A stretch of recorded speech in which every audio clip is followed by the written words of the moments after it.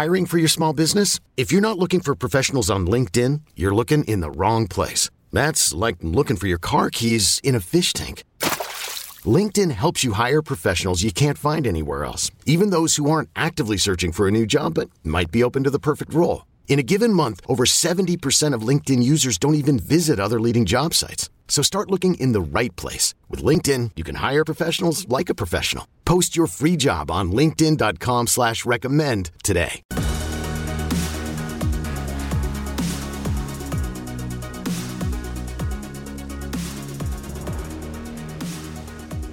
Welcome back in for a new episode of the Lions 24/7 podcast. Tyler Donahue and Sean Fitz bringing you another Friday edition. Thanks for your patience for this episode to drop. We got plenty coming your way. Eric Wilson, incoming offensive lineman transfer from Harvard, joins the show for a lengthy conversation on how he ends up in the Penn State Nittany Lions plans for the 2021 season, what his expectations are for this season with a new program and making that Power 5 leap, and obviously coming from the Ivy League. Sean Fitz sat down with him for a while, so you'll hear that conversation in just a bit. But Sean, let's circle back to the big overline storyline topic of the last episode we did, which was the tight end position. We saw the coaching change, Ty Howell, the internal promotion replacing Tyler Bowen. Holden Staes last Friday as we were recording, decommitting from Penn State. And then Jerry Cross was kind of the mystery man in this whole process. Where did he stand? Another top 10 prospect at the tight end position out of Milwaukee, has never visited campus. How would he feel about the whole spot? Broke that silence a little bit. He was pretty quiet for about 48 hours there, it felt like. But you caught up with him. Yeah, I caught up with him on Friday afternoon. It was one of those situations where, I think he's been looking around and checking out and making sure his options are there if he needed to explore his other options. But the hiring of Ty Howell kind of, resonated with him because Ty Howell is one of those guys that he's been talking with from the start. I think he actually talked to Ty Howell before he talked to Tyler Bowen. So this is a relationship that stems back from the beginning of his recruitment. Of course, if you followed Jerry Cross's recruitment, you remember it was all just out of nowhere at one time. And all of a sudden he jumped on board with Penn State. They're happy to have him, obviously. But Ty Howell has been a constant in that recruitment. So, I think there was kind of a little bit of separation there. Holden Staes had Ty Howell, had conversations with Ty Howell throughout the process as well. But it seemed like there was more of a foundation built there by Howell with Jerry Cross. So Jerry Cross told me, that's my guy. We've been talking for a long time. I think this is one that, you kind of weather the storm, and that's really all you can ask in this situation. And, I'm sure Cross has opened the lines of communication with other programs, with other coaches, but at the same time, you keep them on board. You keep one of your most active vocal recruiters, firmly in the mix. And really that's all you can ask, especially at this point in time in this cycle where, you see on the horizon visits are eventually going to happen. Whether that happens in April, as we saw this week, they've talked about, or I guess they've recommended extending that to about Memorial Day. So I don't know how that's going to work, but at the same time, you see sort of a light at the end of the tunnel. So you want to get your guys in line. You want to get your guys sort of fully on board before that whole thing can just blow wide open at the end of May. So it's going to be really interesting to see from that aspect where that goes. But for now, it seems like you weathered the storm, and Jerry Cross seems to be back, happy with his decision. Cross was commitment number 2 for the Penn State 2022 class, which ranks 4th nationally in 24/7 Sports Composite. He's the number 8 tight end overall nationwide, evaluated by 24/7 Sports. And what's next at tight end? That was a trimmings topic for you. I hope our VIP subscribers are enjoying, some of those trimmings that you come out with, and kind of behind the scenes where things are heading. And tight end was a spot that you focused on recently earlier in the week. We'll leave a lot of that behind the paywall, Sean. But what's kind of your overall takeaway on what happens next with a bit of a reboot in that tight end room? Well, it's interesting here because, last time around they had Nick Elksnis committed very early. That's a sort of thing where you had your guy that one of your top guys that you targeted very early jumped on board. And that's great. You had to keep yourself open, keep talking to guys like Brock Bowers, Maliki Mataveo, guys that were all over the country. And of course, when COVID hit, things kind of changed with visits, and that kind of left that position hanging. But you eventually came back around and got Khalil Dinkins. This time around, when you got 2 commits in a class at a position like tight end, where it's usually a max of 2, usually just gonna be one guy in that class, it changes some things. So you probably have fallen off with some other targets. You haven't kept up. You see other guys. Elijah Brown just committed to Alabama before we went on the air. That was kind of expected from him today. A kid out of Ohio is really good, but you kind of got to more reset your board than anything. And now Ty Howell's got his own evaluations. He's got his own opportunities to go out and build those relationships. So there's a couple of guys that we're keeping an eye on. CJ Hawkins, a guy down in Tampa that's been talked about a few times on our board. But it's going to be a situation where you're not going to come back around on Holden Stays. I think that ship has sailed. You got to make a decision whether you're going to add to Jerry Cross, because you got to look at what's on board. We got to look what's on the roster, see what you've got on board currently. And as you've mentioned several times, Brenton Strange still a redshirt freshman. Theo Johnson and Tyler Warren still true freshmen. Khalil Dinkins going to be a true freshman. Is Khalil Dinkins a tight end 2 years from now? You don't know. So there's several moving parts here. So first you got to figure out, are you going to take another one? Regardless, you got to keep in contact with others. You might see some more offers going out here in the immediate future. It's just kind of a treading water act right now. Because I'm not convinced they're going to take 2. They found themselves in a ridiculous spot where Holden Stays is one of the top tight ends in the country. Jerry Cross, another one of those top tight ends in the country.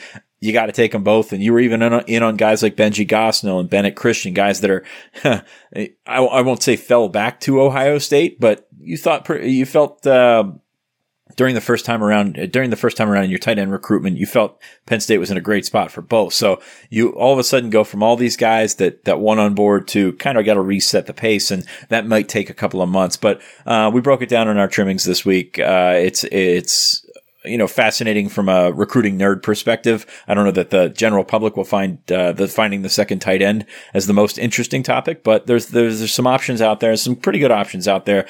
And as we've mentioned several times, this 2022 cycle, you're going to see guys pop out of nowhere at times. We saw it this week with kid up in with a wide receiver up in Buffalo, who his name is escaping me, was a Rutgers commit. Notre Dame just comes out of nowhere and offers him. Now Penn State offered him last night. This is just a lot of this going on because things are so fragmented across the country with evaluations, with no camps, with some guys playing their seasons, some guys not playing their seasons. It's going to be a cycle of surprises, and I think that's very intriguing moving on, not just a tight end, but all over the board at every position. Addison Copeland is that Buffalo wide receiver that you just referenced, and 5 months spent in the Rutgers recruiting class. Notre Dame, Penn State offering this week, very quickly changing the dynamics of his recruitment. He's a kid that we hope to catch up with at Lions 24/7, get some more intel on him. And obviously at the wide receiver spot, that is one that has been very kind to Penn State thus far on the 2022 trail. By the way, Jerry Cross affirming his allegiance to the Penn State class a bit on Twitter this week. A few related to Penn State, one about Pat Freiermuth, one about trusting James Franklin. So wasn't just the interview setting with you, it was also him kind of putting that out there publicly, which I'm sure the Penn State staff, starting with Franklin, appreciated, as there were some questions swirling around that tight end room. And as you just referenced, 4 guys with freshman eligibility here in 2021. Zach Kuntz, a fourth-year sophomore, the outlier among that group. Sean, sticking with the class of 2022 talk, I want to really quickly go back to what you just said, because on Thursday, the Division I Council, the Division I Council will meet next on February 17th. So that's this upcoming week. On Thursday, it was recommended by the Oversight Committee that the council extend its dead period, which dates back to last March, extend that all the way through May. So the way things are currently constructed, April 15th is that next day that we're all looking ahead toward. You're going to see this council meet, maybe in March, mid-March, to decide where that April 15th expiration date is. That would be cutting it pretty close. But as we know, currently configured on the calendar, the way recruiting is structured now on a cyclical basis, that early official visit window, begins in early April, extends into late June, and then it shuts down and you get another shot during the season. We saw the 2021 class have no opportunities to use official visits in either of those. And I can tell you right now, Sean, there is a very serious sense speaking with some of these 2022 prospects over the course of recent days, they're beginning to it's sinking in for them. They saw it from afar for the high school seniors last year, guys that they were familiar with, dealing with that. But I think a lot of them assumed it would be cleared up by the time their opportunity to take these visits would arrive. That moment is right around the corner, and all of a sudden there's a lot of doubt being cast on it. I don't know if there was a postponement, what that would mean for the July period, which usually is a dead period, a dead area for a lot of stuff. And the official visits you can't use. We in the past we've seen camps and events take place, but hasn't been a part of that official visit window. I don't know if that will be an adjustment they make, reactionary, but it tells me, one, these kids are getting nervous. I'm sure their parents are getting nervous. And two, we could see one of those early spring commitment sprees across college football like we saw last year as guys are trying to cling to spots and starting to understand that the 2021 class, what they saw play out there, something similar could be occurring here, at least through the earlier stages of this cycle. Especially if you saw how the 2021 cycle closed with the rush to the transfer portal more so than the rush for adding 2021 prospects late. So that's going to be in the back of your mind. Not going to get a spring evaluation period. You're not going to see coaches on the road this year if this stuff goes through. To me, I mean, you got to figure out how to make this work safely, but you got to figure out how to make it work. And that's the big thing that I took away from this is you just keep pushing it back and pushing it back and pushing it back. I mean, what's the end game here? I mean, I know vaccines are going to be a big push at the forefront of this movement, but at the same time, if you can get fans into stadiums, if you can get that to work, you can try and figure out how to get this done safely. So, not really seeing a lot of advocating for the recruits, the prospective student athletes here. And that's, I think that's the hard part to stomach is there's got to be a way to make this work. And, I get why they don't want to do it, but at the same time, you've had enough time to try and, work this out and have this happen. So I feel bad for these kids. It's kind of they're going to get caught in a no man's land. It's going to be a very interesting process. And then all of a sudden you get to the end of May. Do you open it up back up for camps? I mean, because that's what's going to happen here is you're going to throw yourself sort of full bore in from nothing into having a couple hundred kids on campus for camps. I mean, that's not exactly the safest route either. So I don't know what's going to happen there. July is a dead period. I mean, that's got to be gone, right? I mean, like that's not even a debate in my mind is you've got to, if you're going to open it up for visits after essentially having a 14-month long dead period, you've got to, get rid of that summer dead period. And that's going to throw into some, questions about August and questions about the fall. So, it's a mess. I know there's no right scenario, but I think there are ways that you could work around it to make it workable for both sides here. We have both seen and heard about over-the-top, frivolous recruiting spending across college football on an annual basis, the kind of money that gets poured into basically the window dressing in a lot of cases for these official visits. Can you allocate some of that to rapid testing? Can you allocate some of that to putting in place protocols that are going to help you?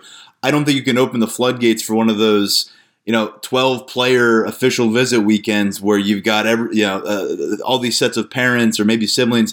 Got to restrict it to a certain group. It's going to take a measured approach, but it's worth investing the time to do. Or I think the NCAA, if they go back-to-back cycles, not letting these kids really get their feet on the ground and get a good understanding of what they're going to at the university level and what they're actually committing to, then they're going to have a mess on their hands for roster movement, for transfer portal. It is going to be just such, I think there already is going to be major ramifications from what played out in 2021. If you stack this on top of it, we're talking about prospects here, Sean, that haven't been able to get to campuses since halfway through their sophomore year.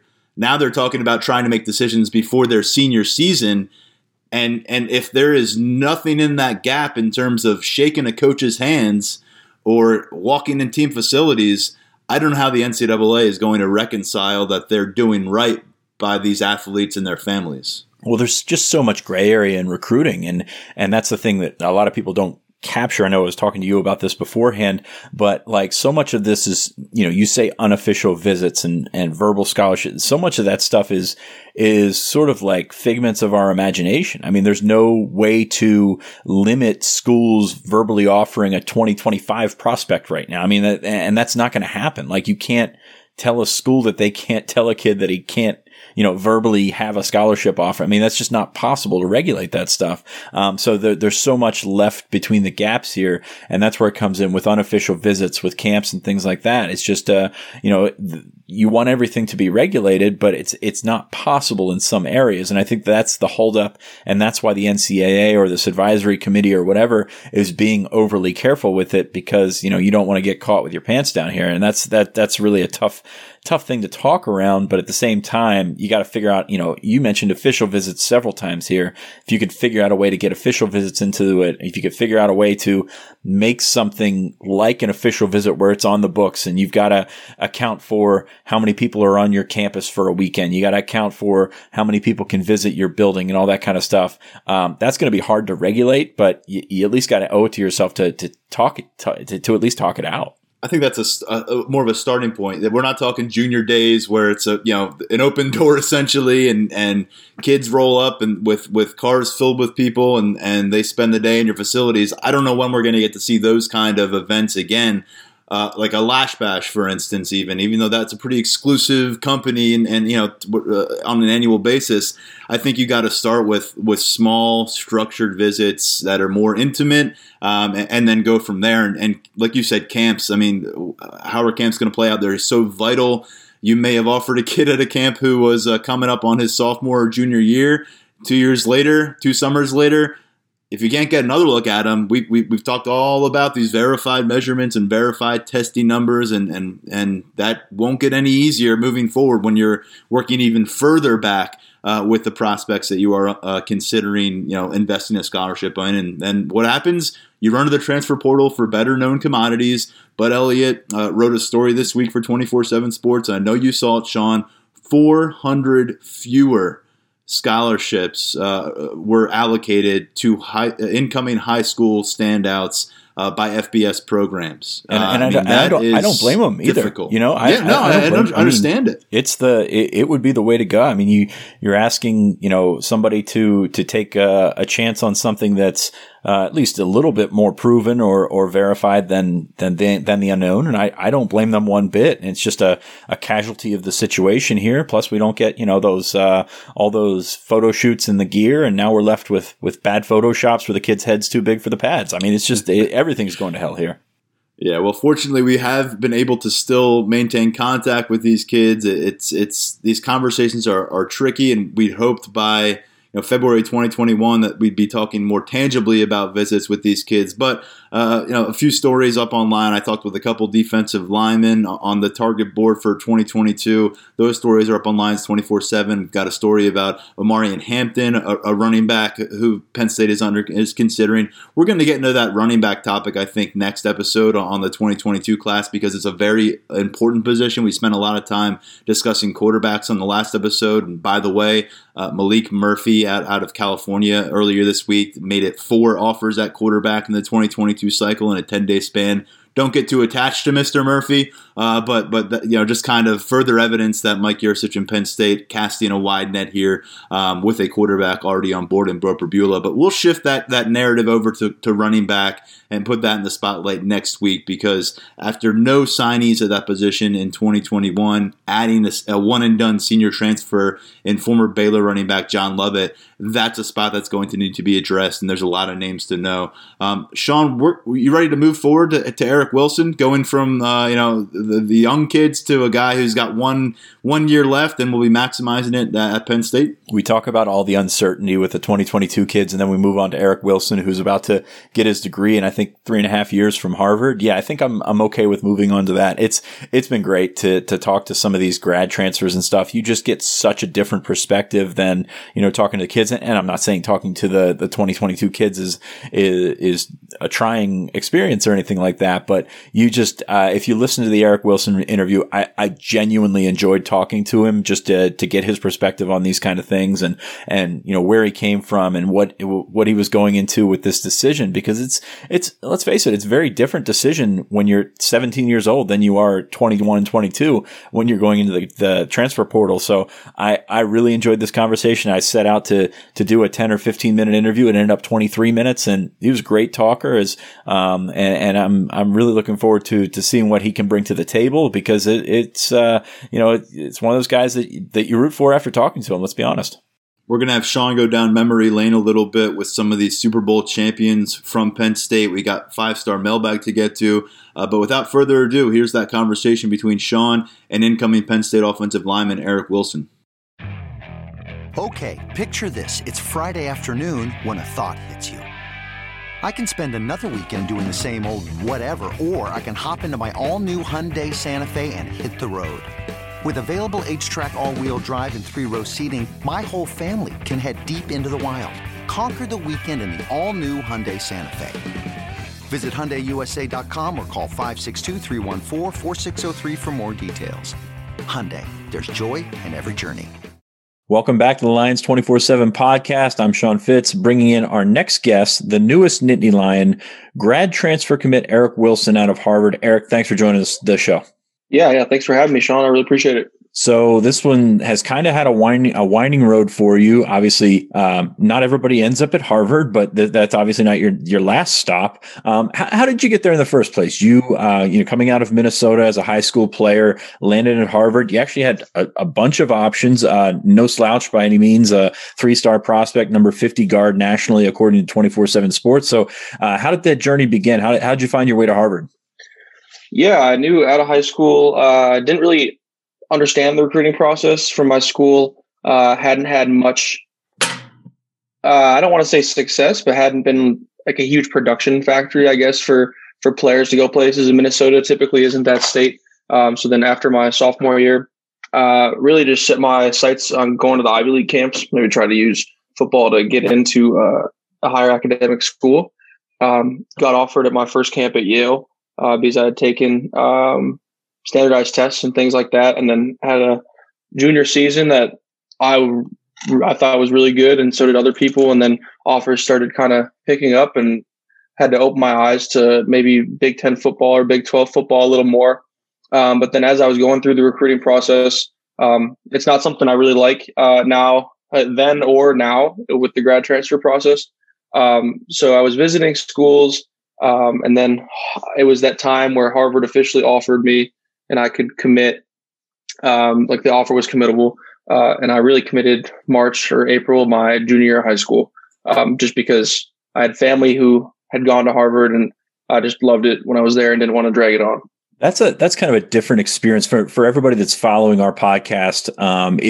Penn State is, you offer the scholarship, and you're going up against all these different schools where, as in the Ivy League process, it's very different in terms of scholarships or things like that. And then you just sort of commit to the admissions process, and there's just a whole much, it kind of goes without saying, it's a little bit harder to get into Harvard than it is to most places. What's it like going through that process and weighing it against, Minnesota or some other school that you might have an opportunity that doesn't bring with it the academic clout of playing in the Ivy League? Yeah, I think it's pretty obvious the things you have to weigh when you're making that decision. Minnesota, I had an offer there. Minnesota was the hometown team. My uncle had season tickets at Minnesota for probably like 20 years. And I grew up going to games there, and all my family is back there. But with the Ivy League, things just didn't work out in recruiting there. That was during the huge Tracy Claeys, Jerry Kill, and then ultimately PJ Fleck coaching saga, which I'm sure most of the Big Ten was aware of. And so then I was just looking elsewhere because they hadn't officially offered, and really fell in love with Harvard. And I'm thankful that my parents had pushed me to take these standardized tests early so that I could gauge whether or not they would be an option. I could hear from the coaches, and thankfully wasn't going to be too worried about getting in with football as kind of my proxy. So I wasn't so at that point, it was just, do you want to go there was 2 decisions I made. Like, do you want to go Big 10, Big 12, or Ivy League? And then from there it was, which Ivy League or which Big 10 school? And I chose the Ivy League route, and then fell in love with Harvard. So you get to Harvard, you play 2 games as a true freshman before that whole 4-game redshirt rule comes into play. Then you play 10 games as a sophomore in 2018. 2019 is your big jump. You all Ivy League second team. And I guess, if you could sum up your career at Harvard before we get to 2020 and the cluster that obviously that became, but how was that career at Harvard going? I mean, what did you think about, were you on the plane that you thought you wanted to be on going into your career?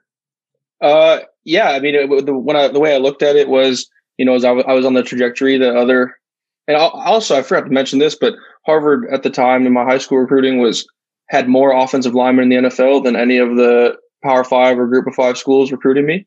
So like they currently have 3 or 4, I think, and at the time they had 5, and they had a really good class of guys out of there.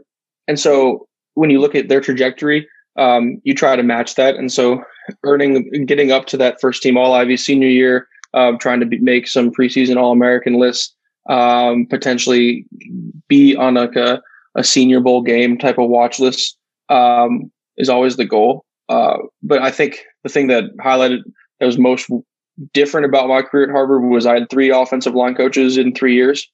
So I got to learn a lot of different things from different people, and all 3 of my coaches had different styles. So, it could be a negative thing, but I look at it as a positive where I get to pick and choose the tidbits of information from each of those coaches that I liked the most and I thought were the most helpful. Awesome. 6 going into the season, 6 Harvard players on NFL rosters. Of course, Ryan Fitzpatrick, Cameron Brate just won a Super Bowl with the Buccaneers. So obviously, that's no slouch in terms of an FCS program putting players into the professional game. Now you got into 2020, and I can't imagine. Just can you kind of lay out there what it's like being an FCS athlete, going through what everybody else was watching with COVID? Obviously, the Ivy League at the front.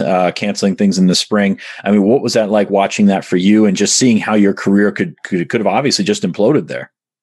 Yeah, it was pretty devastating, to be honest, because like kind of what you dream about when you come into Harvard with your recruiting class. We were, I think, the number 1 FCS recruiting class. Was my year at Harvard.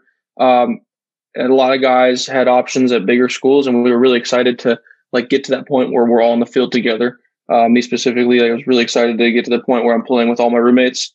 Just having a blast, make it like high school football again. And so when this started happening, we knew, we could tell pretty early that we weren't going to have a season in the fall. Some people could look at it like glass half full, but it was pretty clear Harvard was going to take the safe route. And I think my roommate, I live with the left tackle, and he's lost 70 or 80 pounds now. So he's got a 6-pack and he's living life. So we chose opposite paths for this year, but that's just it made it weird. It's like, do you stand still? The only way to keep playing at Harvard would be to take a semester off at the time. And they actually just released an announcement today in the Ivy League that if you get into it, seniors who have extra eligibility that get into graduate schools in the Ivy League can use it there. But it's just too late to come back. It's February, so I don't know how they're expecting people to stay in the Ivy League.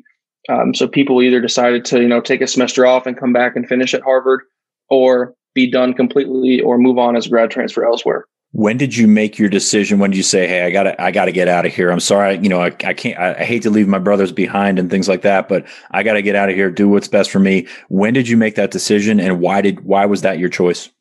Yeah, so I entered the portal. I think a few days after the Ivy League officially canceled the fall season, and I think then that wasn't officially when I decided I wasn't going to come back to Harvard, but I just wanted to see the options, and a lot of people reached out.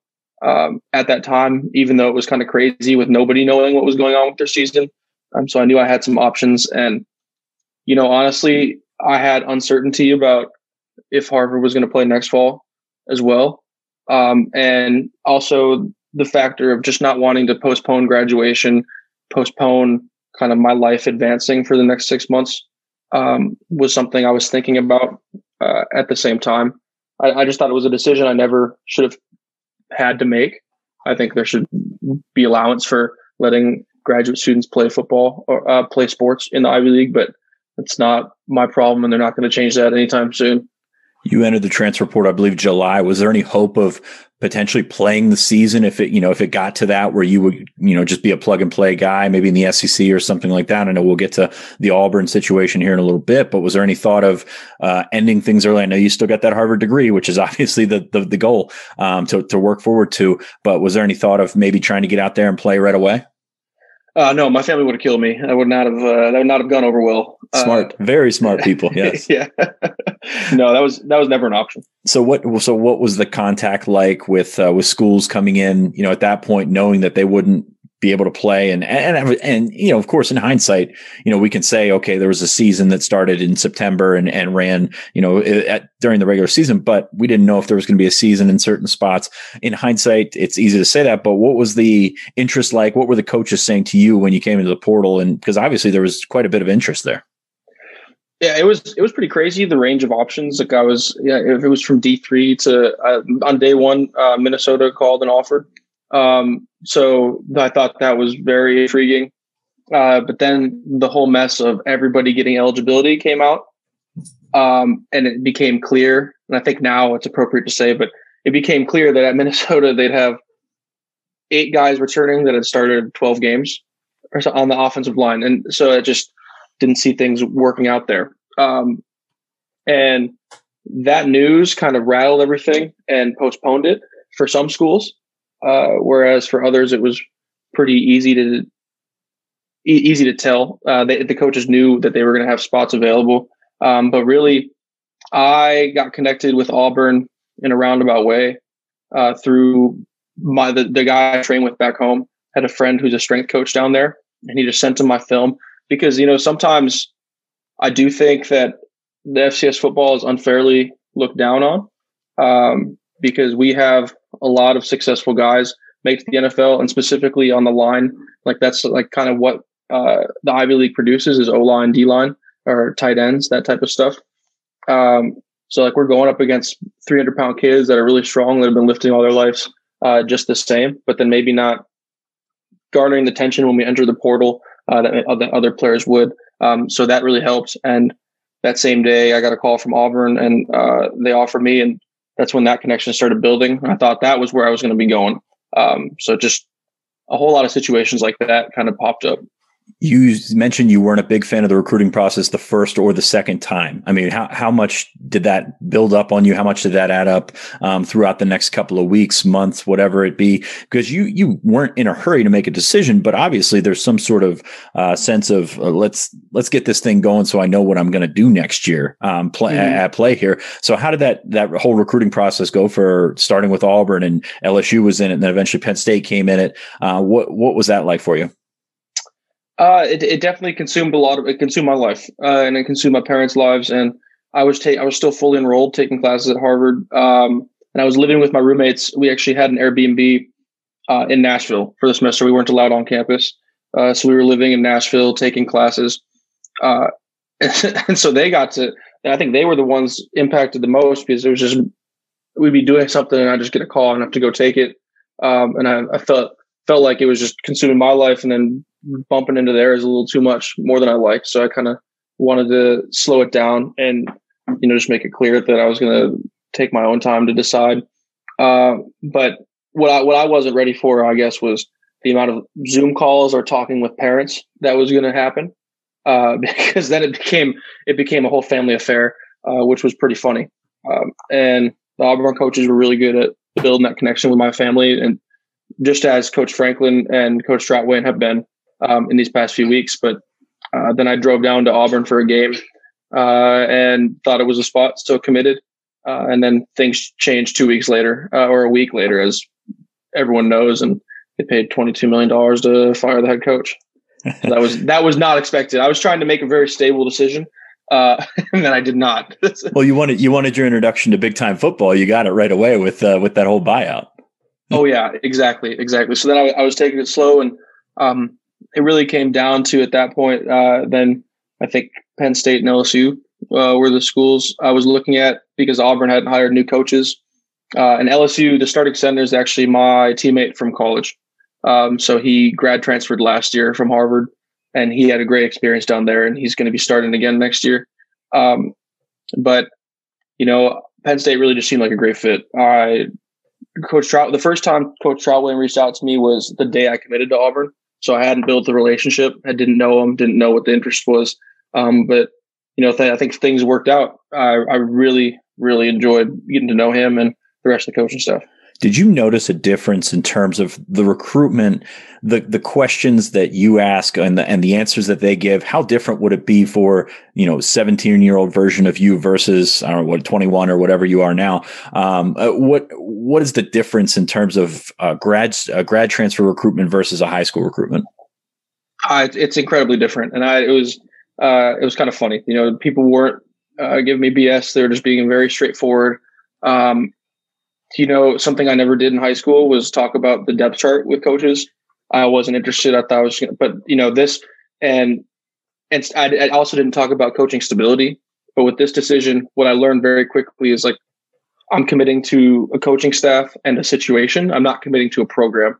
And so the questions you ask are definitely more centered on what's it looking like. And no one's going to promise you that you can play or that you can start there. And I think if they do promise you that you can start, it's BS, because I understand Penn State gets 4 and 5 star recruits all the time. So I'm not going in anywhere thinking, I can just walk in here and be lazy and just get the job. But you have to gauge where's your best option. With 2 interior guys leaving and a third one transferring out, that wasn't the reason I committed, but it definitely helped persuade me into seeing it as a favorable situation. It's kind of the opposite of what they tell you all along is, commit to the program, commit to the school, whatever the academics, et cetera, et cetera. You've got to sort of flip that on its head and be selfish then for yourself, right? Oh, literally. I said to my parents, I'm like, am I being selfish thinking about this? Because, I had a teammate at LSU who had a great time, and, it could have been really fun to go down there and play together, but you just don't know what the situation could be like with everybody coming back. And, you're looking for that stability, like I said, and it seemed like Coach Troutway in 1 year had turned 0 preseason All Big Ten guys into 3 All Big Ten guys after the season. That's definitely something I was looking at too, because I want this is a football decision. A lot of people tried to emphasize academics to me because they think, he's a kid from Harvard. He just wants to get a good grad degree. I do not care. I really appreciate the academics at every school. But this is football. I want to play in the NFL. That's my goal. You've done the academic thing. So, I mean, you're just focused all on football. What's Troutwine's pitch to you? I mean, what does he come along? You mentioned he reached out when you committed or the day you committed to Auburn. How does that pitch change throughout the time? And what is he saying to you? Because if it's a football decision, I mean, he's got to talk X's and O's, depth charts and all that kind of things, all that kind of stuff with you. Yeah. I guess also the last thing I want to hear alongside that, promise you're going to start, is that, you're great at everything. He gave me things that he could give me the tools to improve and work on and get better with if I came to Penn State. And, he's got that personal experience playing on those Florida teams. And actually in Boston, I'm at Harvard. He was a coach at Boston College, and we saw all those Boston College linemen getting drafted and more going to get drafted in these next 2 years that were all products of his coaching and his recruiting. And so I thought that was just a huge sign to me that he knows what he's doing, and he's got 2 guys this year who are going to try and make it work. And so I thought that was, again, I keep saying it out loud. I'm like, wow, that was a good decision. That's what I keep thinking as I'm talking about it. I'm like, I really respect him as a coach already. I haven't even known him yet. How does Penn State's situation on the offensive line mesh with what you can bring to the table? Obviously, you play guard, but is there any center in your future? What do you think you can provide this room at the next level? I think I'm pretty versatile. At Harvard, in high school, I played tackle, center, and guard. Started over 8 games at probably all 3 positions. I know that's high school, but then moving to Harvard, I've been the emergency center for the last 2 years, and have played both guard spots. If the right guard got hurt, I moved to right guard, bring the left guard in. My teammates and I laugh at this. I got a spell. I was I took some reps at tackle my freshman year, just in case. They always make fun of me, and my roommate does the just in case he's a tackle type thing. But I think I bring the versatility and I pull a lot. That's something I've always done really well. And so if you want to move the pocket, I can help you move the pocket, but I'm also powerful in the run game. Like that's what I pride myself on is run blocking. But I definitely think with pass blocking, like Coach Troutwayne can give me the tools to, stop the bull rush from a 330 pounder, like every single time. You're not going against guys that are 330 pounds and fast all the time in the Ivy League. And I think that's the one knock. Like we're going up against really good players, but not just those monsters that you see week to week in the Big Ten. You're listed at 280 pounds on Harvard's official website. Can you tell me what's different now? I'm 315, 320, and I played last year at 305. So 305, 300. So that's that was coming out of high school. So I've seen some comments. I don't get engaged online, but it's like, oh, is he 280? Is he big enough? I'm like, yes, it's fine. I'm fine. Yeah, we're sitting here on the Zoom, and no offense to you, you're not 280. I think I can tell from the shoulders up. You're okay. So what do you bring to the table as an interior offensive lineman? I mean, what are your strengths, and how do you think that aligns with what Penn State likes to do? And has anything changed with the change at offensive coordinator? I mean, do you take into account what that offense looks like versus Kirk Ciarrocca's? I don't know how much you talk to Kirk Ciarrocca, but how much does that impact what you think you can do at the next level? Yeah, I committed after Coach Yurcich was hired, so I didn't talk to Ciarrocca at all. But I think being able to adapt to different situations is something that you're going to have to do if you want to play at the next level. So I'm not, and I think so many offenses are pro style now that a change in some sort of scheme, like running power a little more than you'd run zone, isn't going to impact my decision in coming to a school. But I think I bring a big athletic body on the inside that can move people. I'm 315, and I've been in the weight room a lot all my life. I bench like 450, squat 600. So that's been my thing all my life, and I'm excited to get to a place like in another environment where like that can be a big team thing again. Because right now at Harvard, like you can't lift as a team. Most guys you can get in there as 8 people. So like I really can't wait to get there in the summer and start bonding with people. You mentioned you'll get here in the summer. You've got that tiny detail of finishing up that Harvard degree. I know that's just a small thing for you. And then how soon can we expect to see you at In-State College? I should be driving there and second or third week of May. I drove out for the sole purpose. I drove from Minnesota to Boston with the sole purpose of being able to drive to my next location. And I drove through Penn State with my mom when we came out, and we walked around and saw things. Didn't see the coaches, but we're able to, check out the stadium from outside, and it looked great and kind of sold me on it. And I'm ready to drive there in May. Penn State opens the schedule in September at Wisconsin. Obviously, you're a Minnesota guy. What do you think when you hear that? The first game's going to be at Camp Randall. Oh, I can't wait! At Camp Randall, at Iowa. I'm really excited for those ones. I was bummed. There was no Minnesota on the schedule. I thought that would have been an awesome experience, but nonetheless, like playing Big Ten football I've grown up watching Big Ten football. I'm really excited for. Eric Wilson will be an interior offensive lineman for Penn State next year. He will arrive after the spring semester, after he takes care of that little minor detail, the Harvard degree. But Eric, we thank you for joining us on the Lions 24/7 podcast. Hopefully we'll be in touch throughout the spring just to get progress updates and everything. But thanks for joining us. Yeah, thanks, Sean. I appreciate it. This episode is brought to you by Progressive Insurance. Whether you love true crime or comedy, celebrity interviews or news, you call the shots on what's in your podcast queue. And guess what? Now you can call them on your auto insurance too with the Name Your Price tool from Progressive. It works just the way it sounds. You tell Progressive how much you want to pay for car insurance, and they'll show you coverage options that fit your budget. Get your quote today at Progressive.com to join the over 28 million drivers who trust Progressive. Progressive Casualty Insurance Company and Affiliates. Price and coverage match limited by state law. Great stuff there from Eric Wilson, who is the 5th scholarship addition via transfer. He's the only one of those 5 at this stage who is not yet on campus, laying out his plans there with Sean. Sean, I enjoyed that one. I know you did too, but let's turn our attention to the Super Bowl champs, the Tampa. That's a real me move, by the way, saying you enjoyed it and you obviously haven't listened to it. That's usually what I say about your interviews. Have you listened to any of my interviews? Yeah, sure, definitely. They're all great.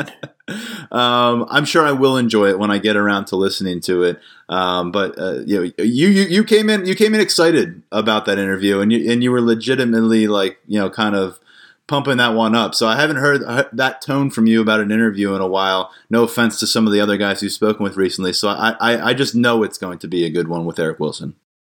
Well, that's good. That's good. And hey, congratulations to you, a Tampa Bay Buccaneers fan, getting a Super Bowl ring. Sorry you had to have Tom Brady to do Very it. Strange. But, very strange. But I assume you didn't spend your week day drinking on a boat like him, did you? Oh, if only. No, nope. But had my parents up, and it was nice. That my dad and I were at the first game at Raymond James Stadium ever. Him and a buddy were partners on season tickets back in '98, and then we moved to New Jersey, I think 2 games into the season, so we never really utilized them much, but to some degree, I've maintained my Buccaneers fandom. I will say it felt a lot different watching it as a high school freshman in 2002 when it was a bunch of homegrown guys winning that Super Bowl with John Gruden came through versus, kind of feeling like a mercenary situation here with Tom Brady coming in and just going all Terminator. And it was bizarre to say the least, but one of those homegrown guys, a couple of them actually, Sean, out of Penn State, which is where we're turning our attention here.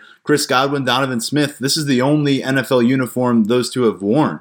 Godwin in year 4, Donovan Smith in year 6. Guys who came in 2nd round pick for Smith, 3rd round pick for Godwin, and here they are. Obviously it took Tom Brady coming in to help them get to the finish line and transforming the team, but they played key roles. Godwin had 110 receiving yards in the NFC Championship game. He had the first catch of the Super Bowl, ended up with a modest stat line, I think 2 catches for 9 yards.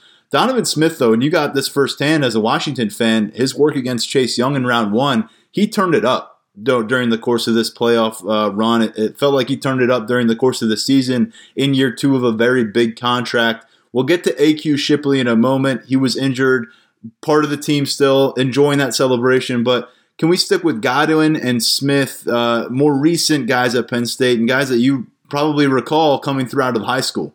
Well, first off, I don't need you patronizing me with the mercenary talk because I would love a mercenary situation in Washington where they go and win a Super Bowl. I don't care how it gets done. But because all the mercenary situations in Washington turn out horribly anyway.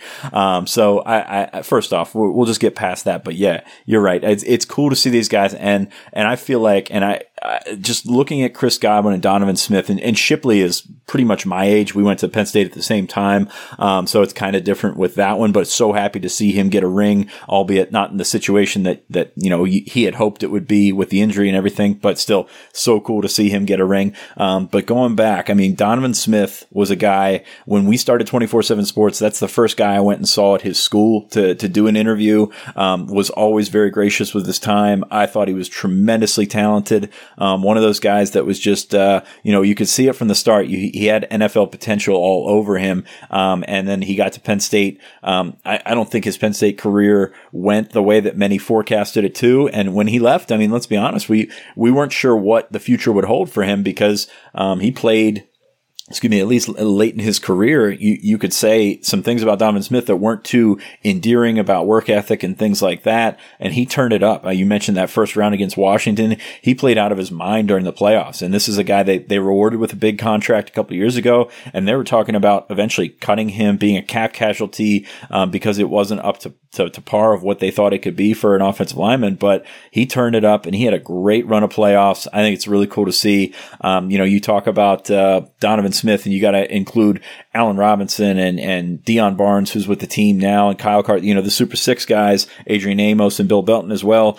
So they're always going to be linked together. So I thought that was cool to watch those guys sort of grow up and be on their own paths, and Donovan eventually ending up in the Super Bowl and being a Super Bowl champ. So, but yeah, always going back to his recruitment, just, a guy that I always thought would end up at Penn State and eventually did. I mean, he had a bunch of good offers. In fact, I went back and looked at his profile this week, a 4-star by 24/7, 4-star by the Composite. So, certainly hit on that one. But his recruiter at Maryland was James Franklin. I know when they got to Penn State, it wasn't, the cheeriest of relationships between those two. And, but it's one of those things that has worked itself out. He's a proud Penn State alum now. He's a guy that, is very much, come back around to Penn State. And I think that's really cool.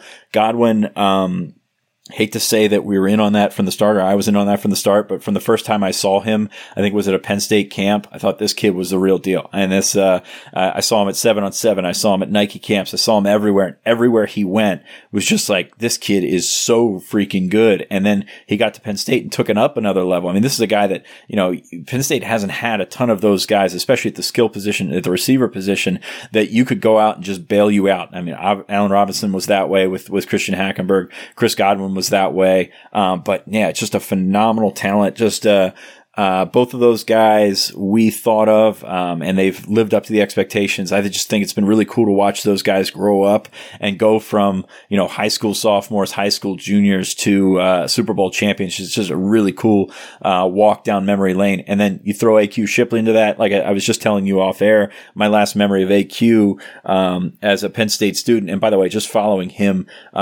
as a young reporter, he and Rich Ornberger, who is, doing his own thing on the radio on the West Coast right now, were just hysterical to follow. I remember one time Ornberger, I believe, got on a conference call as AQ Shipley and did a few minutes in his AQ voice, and nobody could pick up on it. And it was just one of those things that was just like, how are you guys getting away with this? It was really cool. But yeah, my last memory of Shipley, we were playing pickup basketball up at the IM building. Jordan Norwood was playing, Sean Lee was playing, and I massively screwed up my ankle. And they just kind of took that opportunity to treat it like football and just kind of move the game along and get me off to the side and replace me with somebody else. Cause that was their thing. When somebody got hurt in football practice, move it ahead 10 yards, let the trainers come in, talk to the guy that's hurt, and just move it ahead 10 yards, go run the next play. It's kind of what they did to me on the pickup basketball court. Ankle's never really been the same since then. I've since done it again. But that's always the one thing that I think of with AQ, because he was a great basketball player. Of course, Lee was a great basketball player. Norwood, a great basketball player. Some really good basketball players on that, on those teams in the mid 2000s. So, yeah, it's just, it's cool to watch those guys reach the height of their profession by being Super Bowl champs. It's just, I'm sure there's no feeling like it, and just really happy for those guys. I'm glad they were gracious enough to drag your ass off the court. I kind of pictured them going hoop to hoop and kind of just hurdling you en route. So that's nice that you were able to get to the sideline before they continued play. When we look at this group, AQ Shipley, brought in by Bruce Arians, they were together with the Arizona Cardinals. I think that says something a lot about the presence that he was hoping would be supplied within that locker room. It was a locker room that didn't have much experience with success until this year. And additionally, Donovan Smith, I just kind of double-checked this to make sure. After week one, a loss to the New Orleans Saints, Sean, Bruce Arians publicly said his performance was very disappointing. So if that's week one of this season, now in the Super Bowl, Donovan Smith has kind of changed that the whole storyline around his projection as an NFL player, and he's still in his mid to late 20s at this stage. Working 1 year left on this contract. It was a 3-year, $42 million deal, I believe. So he may be working himself into another one. And we know in the NFL, you don't have to be the best of the best at left tackle. If you're a good one, you get paid a ton of money. So I think Donovan Smith probably has another big payday coming his way. Congratulations to those guys. I want to stick here with Chris Godwin because that's where our mailbag leads us. And the question here is, with Chris Godwin and Allen Robinson each hitting free agency, where would you like to see those guys land for next season? Before we pass this over to you, these guys rank second and third. Godwin just ahead of Robinson in Pro Football Focus's recent top 100 free agents list. Dallas Cowboys quarterback Dak Prescott is number 1 on that list. Godwin, Robinson, you know my answer for Godwin. I'll give it to you, but I obviously am hoping he sticks with the Tampa Bay Buccaneers. Tom Brady has a way of making sure that his top offensive guys stick around if he likes them. I get the feeling that he really likes Chris Godwin. Was an All-Pro as a third-year player in 2019. Missed 4 games because of some injuries this year, but ended up scoring in the final 3 regular season games. Went on to set up a franchise postseason receiving yards record here during the last few weeks. And I just think they'll find a way. I don't know if that's a franchise tag. I don't know if they get some wiggle room and they're able to keep him on board with a long-term deal. PFF projected maybe a 5-year deal going over $100 million for Chris Godwin. So regardless of where he ends up or how he ends up there, he's going to get a serious pay bump from the third-round pick rookie salary he has been on for these first 4 years. Yeah, I'm sure he'll welcome that, and I've no doubts that he's going to get a significant raise here. It'll be interesting to see if Tampa can pay him. I think you always think of Mike Evans as the number 1 there, so I'm not sure how that works out. Miami's a spot, Jacksonville's a spot. Both teams have significant cap room and, sort of an opportunity to sort of reshape what they're trying to do. And I think that's appealing. Obviously, he's been in Tampa, but I'll say Jacksonville for some reason. I don't really know why, but that seems to make sense there for Godwin. For Allen Robinson, I don't know, man, because is he going to re-sign with the Bears? I think Bill Barnwell, I read that he said he expected him to re-sign with the Bears, but given what he's been through over the last couple of years there, I mean, that's it's going to take some serious money to make him think that way, I guess. Indianapolis might be an opportunity for him. We'll see. Maybe Detroit. Go home to Detroit. Baltimore is like always the team that gets brought up here, right? We always talk about them investing in wide receiver and doing what they need to do to bring in a number 1. They never seem to do it, but Baltimore kind of makes sense for both of these guys as well. So would love for one of them to land in Washington. Don't really see that happening, but yeah, I think that those are a couple spots that you could probably make it work. And I don't know that it's going to be about quarterback play, especially for a guy like Godwin. I mean, where are you going to go that's going to give you the most money? You hate to lay it out like that, but he's in a situation where he's in a high demand at the top of his class among wide receivers. So might as well try and get as much out of it as you can. Contract number 2, it's always get that big payday, secure the bag, and move forward. It feels like contract number 3, after you've had that big payday, is often more about finding the right fit where you can win. And the Chicago Bears, they've been in the playoffs a couple of years with Allen Robinson there. I think a couple of years ago, he actually set a Bears record for receiving yards in a postseason game against the Eagles. But you just got to wonder over the course of his career, and you listed the quarterbacks that he has been thrown to since he left high school, leaves a lot to be desired. And for a guy that still managed to produce, he's only the 5th Bears player ever to produce consecutive 1,000-yard seasons. Now you kind of think, okay, what might he look like with an All-Pro, Pro Bowl caliber quarterback for the next 3-4 years of his career, maybe beyond that? I've seen PFF projecting he's going to get a huge payday of maybe north of $80 million total. Remember, when he got his $40 million contract from the Bears, he was coming off of a knee injury that really wiped out his entire previous season. So a lot more momentum for him going into free agency this time. The Dolphins are intriguing. I think that'd be interesting for folks to see Gesicki and Allen Robinson together on the field. And but again, whether they have a quarterback, if Tua Tagovailoa, the guy. Look, I think both these players are going to get a lot of money at the end of the day, and that's what matters. That's what really matters most. And for the Penn State brand, Sean, if you've got 2 wide receivers, and let's say Pro Football Focus is in the right ballpark here, and Godwin avoids the franchise tag, and we're talking 2 long-term deals. If you get 2 wide receivers making $200 million combined dollars in free agency money, that's a good graphic. That's a nice graphic, right? That will work for you. I mean, that will work for your graphics department. That will work for a tweet. So I don't know where these guys end up. It's a great question. I'm going to say Godwin stays with Tampa Bay. I certainly think that Allen Robinson moves on. And I think, how about the Philadelphia Eagles getting involved there maybe a little bit? Jalen Hurts is not a proven commodity. I don't know what they're going to do with Carson Wentz, so there's a quarterback question there. But that's also a team that would seem to make a lot of sense. And New England Patriots, tell you what, if there's one team that needs some outside perimeter help, they were really, really lackluster at that spot last year. So maybe the Patriots are a spot as well. But we could name 31 NFL franchises that could use an Allen Robinson on their roster, I think. Yeah, that's true. I mean, it's kind of against what the Patriots have always done, going out and getting the high-priced guy. But no, I mean, if you need a playmaker, you need a playmaker. And obviously they're going to have to adjust the way that they do things without Tom Brady and essentially without a quarterback. But yeah, you said Philly. I mean, I kind of lump Philly in with Baltimore in that we always expect them to go out and get the big guy or, think it's open to doing so or think they're open to doing so. We'll see if that's in the mix here. But yeah, like Jacksonville, Indianapolis, Miami. I mean, you've got opportunities, all over the place, especially if you got two of the top three or the two top receivers in this free agent class. You want to talk about rewriting your look. If you're the Jacksonville Jaguars, bring in Urban Meyer, draft Trevor Lawrence with the number 1 pick, take Pat Freiermuth in round 2, and go sign the top wide receiver in the free agency pile. That's a different looking situation than what you just had. And yes, I threw in the Freiermuth-Bowen connection again because I just enjoy thinking about it. Why not? Why not? I mean, it makes sense. Second one here, go back into the transfer portal. One more splash.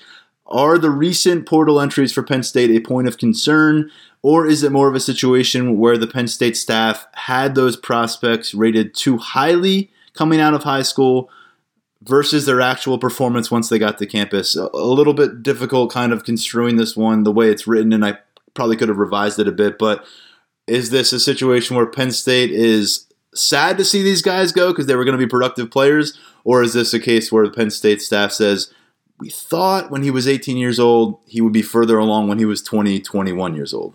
Yeah, I think that makes a little bit more sense. But I mean, it's a case-by-case basis. I mean, you look at the guys that have gone in recently. CJ Thorpe's got starting experience, and outside of 1 or 2 games, Will Levis is the only other guy that started for Penn State. So, I mean, I think it's kind of a mix of both. You expected more from Lance Dixon, but you also expected this kind of trajectory for Lance Dixon. I mean, this is a guy that you expected a couple of years down the road when you were projecting what he could be.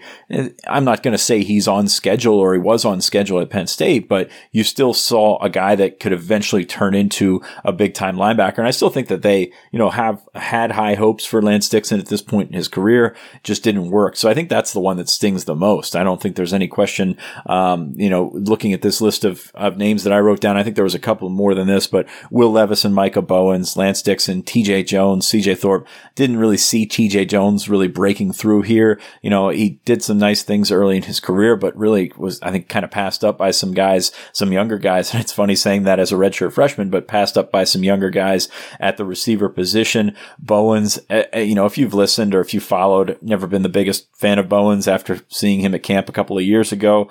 So I don't think that there's anybody that's, worried about that one too much. Levis, obviously, we would have liked to seen stick around for the spring. CJ Thorpe's an interesting one to me because you talk about, what he can bring to the table. And I think we all had really high hopes for CJ Thorpe. I was just talking to Brian Doan about this the other day. We both thought that he would have a better career as an offensive lineman, but obviously he didn't really see that one fitting in. And really it was kind of an anomaly because you look at what he did well, which is, being a run block guy that had to learn how to pass block. And you saw the marriage with Kirk Shiraka and run the ball a little bit more and all that kind of stuff. And you thought, okay, this is going to be what snaps him into gear. This is what's going to make him the lineman that we thought he could be.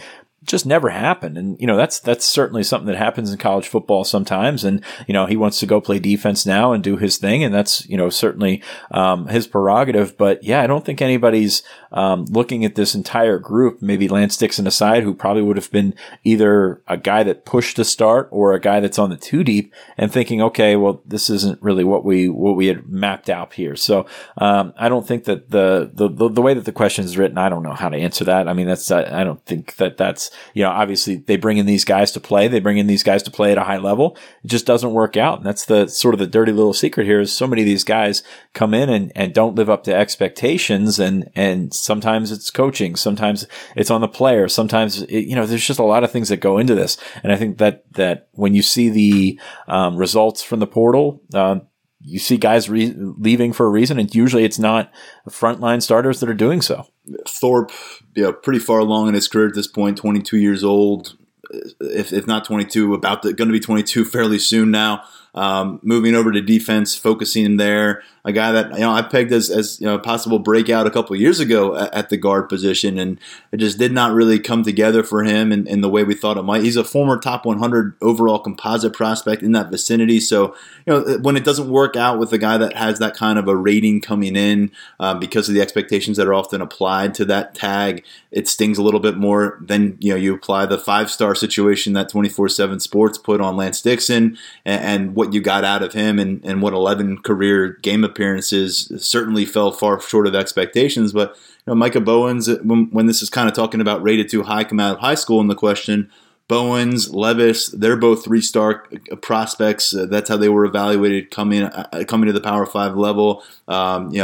Judge Culpepper going back further, where was his role going to be with this program? It's just not a lot of starters. I think Will Levis is one that in the spring you'd wish you'd had him on campus, but he didn't see the situation as the right one for him. Moves on to Kentucky, and by the way, I don't think we addressed that at all. He went to Kentucky. If you missed that whole scenario playing out, that's where he will be for the 2021 season. That one popped up quickly after our podcast last Friday. So I think you handled that one well. And sorry, I wish I had cleaned up the question just a bit, but we do appreciate the question. Yeah, definitely. We appreciate all the questions, but yeah, I think as anything here, and this is recruiting, this is transfer portal stuff. You go case by case. There's shades of gray, and not everybody's scenario is the same, and that's something I know we want cut and dry answers on everything, but it doesn't happen. Well, we've got spring football around the corner. I think it'll bring up some more opportunities to talk about the transfer portal, swinging both outward and inward for Penn State as they continue to evaluate their roster. I don't think we've heard the last of the portal. Sean, I think that's going to do it for us. I want to thank Eric Wilson on behalf of the show for joining you for that conversation. I'm sure it will be good, and I will listen to it. I have not yet. Aside from that, again, congrats to the Super Bowl champs out of Happy Valley here. All 3 of them, and we'll be back next week. I think we'll bring you 2 episodes. We're going to talk a little bit about the running back position. I think we'll have some more guests on the show. All that coming your way right here on the Lions 24/7 podcast.